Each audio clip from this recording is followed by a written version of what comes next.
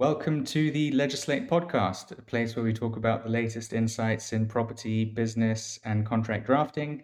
Today, I have a wonderful guest, Sam Michael, CEO of Ox Mountain, a company applying machine learning to maintenance processes in capital intensive industries. Sam, welcome to the show. Before starting Thanks Ox very much, Charles. Mountain, you had a background in Formula One. So maybe would you like to introduce yourself and then, introduce Ox Mountain? Yeah, thanks, Charles. It's a pleasure to join the podcast for Legislate. If I jump to your question around Ox Mountain, after just over 20 years of doing Formula One, I looked with a couple of other people as to what we could do in software and machine learning and how we could apply a lot of knowledge gained from tech industries like Formula One, or tech-driven industries, I should say, Formula One and aerospace, to software. And so we started the Ox Mountain in 2015. As you said, we operated in the maintenance optimization software space for. We basically focus on the automation of processes that are typically manual or not done at all, just due to the size of the data sets that we're dealing with. And our clients are mainly tier one mining and freight rail and petroleum companies. And that's the company's going really well.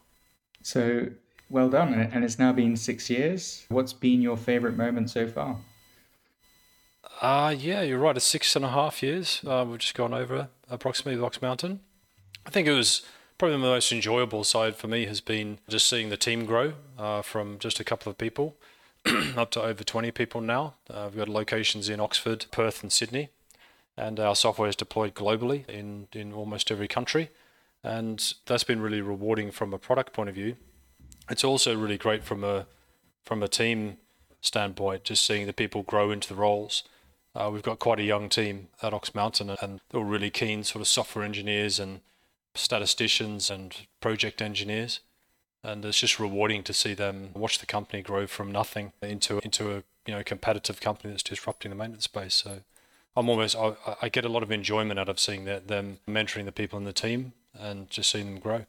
Yeah. Legislate is only a year and a half old, and so we haven't been growing as long, but I can definitely relate to seeing team members grow into roles and the enjoyment from that. Yeah, that's right. It's good. One other thing I noticed when I started Legislate was things weren't quite as I expected in a good and bad way. But so I'm going to ask you the same question. What would you wish you had known before starting? There's probably any other once you have dealt with Formula One teams and people, you get used to people that don't need any incentive to improve, meaning their incentive is part of their day-to-day work life. You end up being very technically focused on solutions, and that spoils you a lot because I think the improvement programs that you see in lots of other industries involve a huge amount of people and teamwork and just getting those teams to work properly. I'm not saying that you don't have challenges like that in Formula One, but everything's all relative. So those type of challenges are definitely different. I think the other thing that I know, so that's probably the first thing, is just the dynamic outside of F1, because I'd spent not only 21 years in F1, I'd spent my whole life in motor racing. So I was very used to doing stuff by tomorrow morning was the sort of time frames, and long term was a couple of months. And that was the first thing. And the second thing is the data progress with data and sensors and systems in F1 is just really far in front. And I would have underestimated that when I left F1, the maturity, but that gives us an advantage because there's lots of things that we had strong ideas about what you can and can't do with analytics. And that's gives us a sort of running start on a lot of other companies. So both of them were surprises, but it was more for me to get used to. Yeah, and so with those surprises, how has your vision for Ox Mountain evolved over those 6 years? Yeah, it evolved dramatically on day one because myself and another engineer called Charles Dibsdale, who had aerospace and marine experience with Rolls-Royce. So he was very much in the predictive analytics and sensor space, the same as myself from Formula One. So we realized very quickly that the type of data, transactional data, that big companies use has far more depth to it than sensor analytics, especially going back 6 years ago. That's changing very quickly, but still you can have transactional data going back 25, 30 years. So that pretty much pivoted our view of what the best way to do maintenance was very quickly in the early days. And then the rest of it's just been continuously disrupting. So just looking at where our competitors are, direct and indirect, and realizing that small companies like Ox Mountain, we exist because you disrupt. So if you're not doing that, you're not doing things quickly and more effective, there's no real Number one, you're going to find a very hard time to sell your product, but also your whole reason for being there is that. So if you can't do that disruption, I look at it and think, why do it? You have to have a business model and something that you can. That's what makes it exciting and worthwhile. Yeah, and so you mentioned Formula One's heavy with sensors, and then this new world of tier one mining companies and with more transactional data. Did the world of Formula One have transactional data, or how did you adapt if there wasn't transactional data? Yeah, and it's just to go to the first point. It's not the fact that the industries involved now don't have sensor data. They do. They've got plenty of it, but it's not the same. They don't leverage it to the same extent as what a Formula One team does, or aircraft, for example. So it's used in quite a different way. By the way, there's a really obvious reason why is the expense, because for a Formula One team, even though they're well budgeted, they're running two races. A mining company could easily have 50 to 100 trucks on one mine. So it's a completely different economy of scale. So that really changes the sort of financial equation, if you like. So if you took a mining company, you could run the trucks on a mining company the same way as a Formula One car, but your maintenance bill would go up by 10 times. And there would be no point, because the cost of downtime is, let's say your cost of downtime is, let's say you accept a 20% failure rate in mining. That's perfectly acceptable. That's existential for a Formula One team. They have to always be targeting 100% reliability, because their cost of failure and downtime is extremely high for that window that they're running in, say in qualifying or a Grand Prix. So that changes the way that you use that data and the approach you take. And I guess the objective functions are very different. So you've been growing the business, disrupting the industry. I imagine you've created quite a few contracts over those 6.5 years. What are the most common contracts that you've been dealing with? I guess from day to day, we deal with a lot of non-disclosure and confidentiality agreements.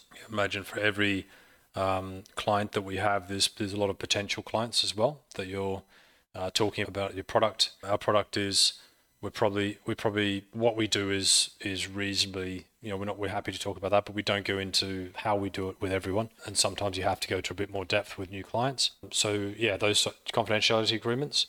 Employment contracts, obviously, for our staff, so we deal with that all the time.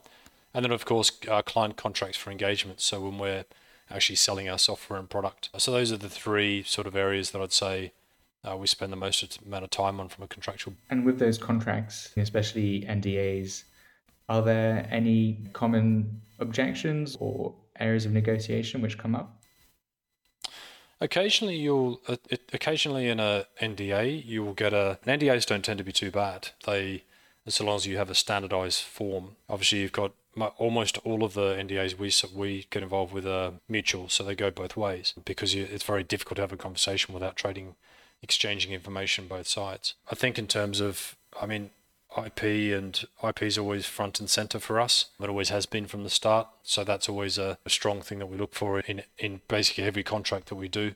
It's centered around IP for the company, so to protect Ox Mountain and all of the sort of IP intellectual property that we've generated, our team's generated. That's probably the major focus point. I think NDAs and confidentiality agreements generally pretty straightforward with the ones that we use. And are those provided by the client normally, or do you take the initiative? We typically always take the initiative. So we use Legislate for that, obviously. We will push that through to the client. Sometime in the early days, it tended to be that the clients would prefer to use their own NDAs or confidentiality agreement. We've seen a big change in probably the last couple of years. Interestingly, since we started working with Legislate, I don't know if that's a coincidence or not, but I think that they went from, the typical client would go from thinking it was easier to get through their own processes. And for some reason, they've moved away from that. Maybe it's also the fact that we've been around for 6.5 years as well. So they trust us and can see us doing things quickly.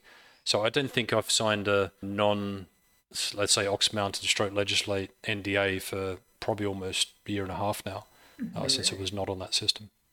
Which is good because it's easy for us. And do you think that it could also be explained by these large organizations realizing that maybe their contracts are very complicated to process for small businesses?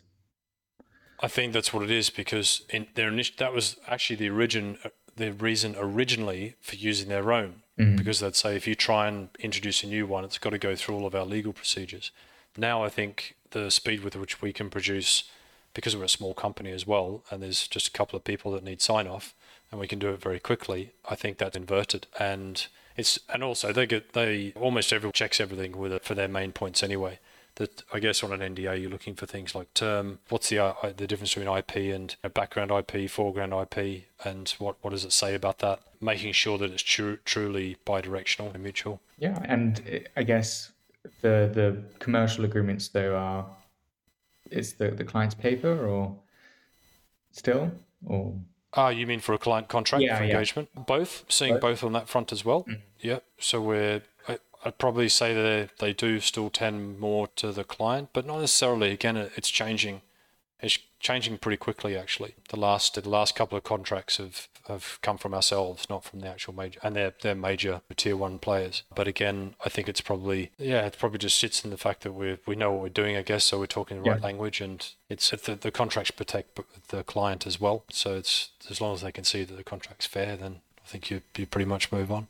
That's great. And as a result, have you seen the time for procurement to process you reduce, or is that another bottleneck in the process? No, I think from decision point, so if you break it up into two stages, we've got our initial engagement. We first reach out to then them saying, yes, we're going to do this and do a contract with Ox Mountain. That's really variable, but that can be really quick or really drawn out. So we have a huge sort of range between those things, and the quickest contracts we've done, which is super, through to the longest one, which can take many months. But I'd say the bit from that point to then contract that's a lot faster now than the early days. We used to spend an excruciating amount of time on that. And a lot of it was really just things that, 90% of effort for sort of 10% of gain for just worrying about little things. So I think that's improved a lot. Yeah, that's great. So conscious of your time, we've got a closing question that we ask all our guests. So if you are being sent a contract to sign today, what would impress you? If I was being sent a contract now, I'd say I've already given away, but I've got a strong bias towards IP.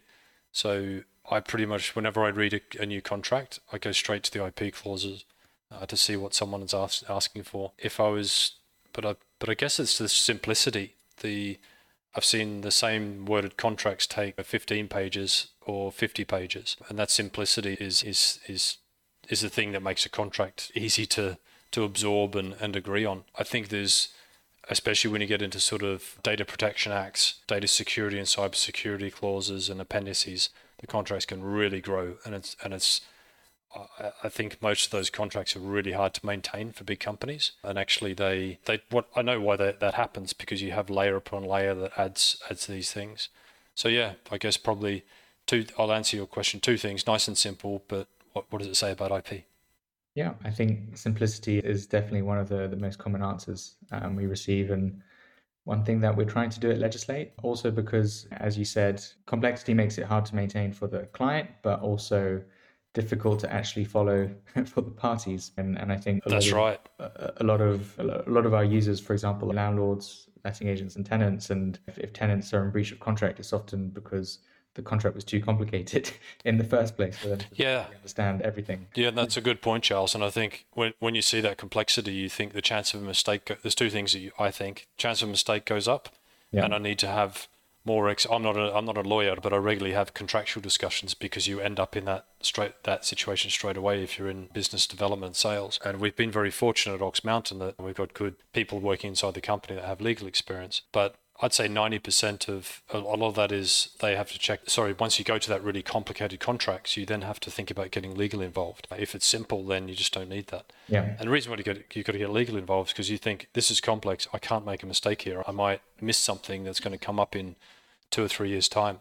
And the classic mistake as well is to think that the person you're doing the contract with could still be there when you have an issue, because especially in big companies, the people move around and change positions or even leave the company. So you've got to look at that contract literally plainly as you see it on the paper, because you could be talking to someone completely different who you didn't sign the contract with originally. Yeah, very good point. Yeah. So yeah, thank you, Sam, for being on the Legislate show. Hopefully we can have you again later. And thank you for your time. No problem at all, Charles. Really enjoyed it. And thanks very much for your time as well. And good luck with Legislate. Hope it keeps going on the same curve it is at the moment. Thank you. Hopefully we'll catch up with Ox Mountain in terms of success. Yes, that's right. Thanks very much, Charles. Thank you. See you later. Bye.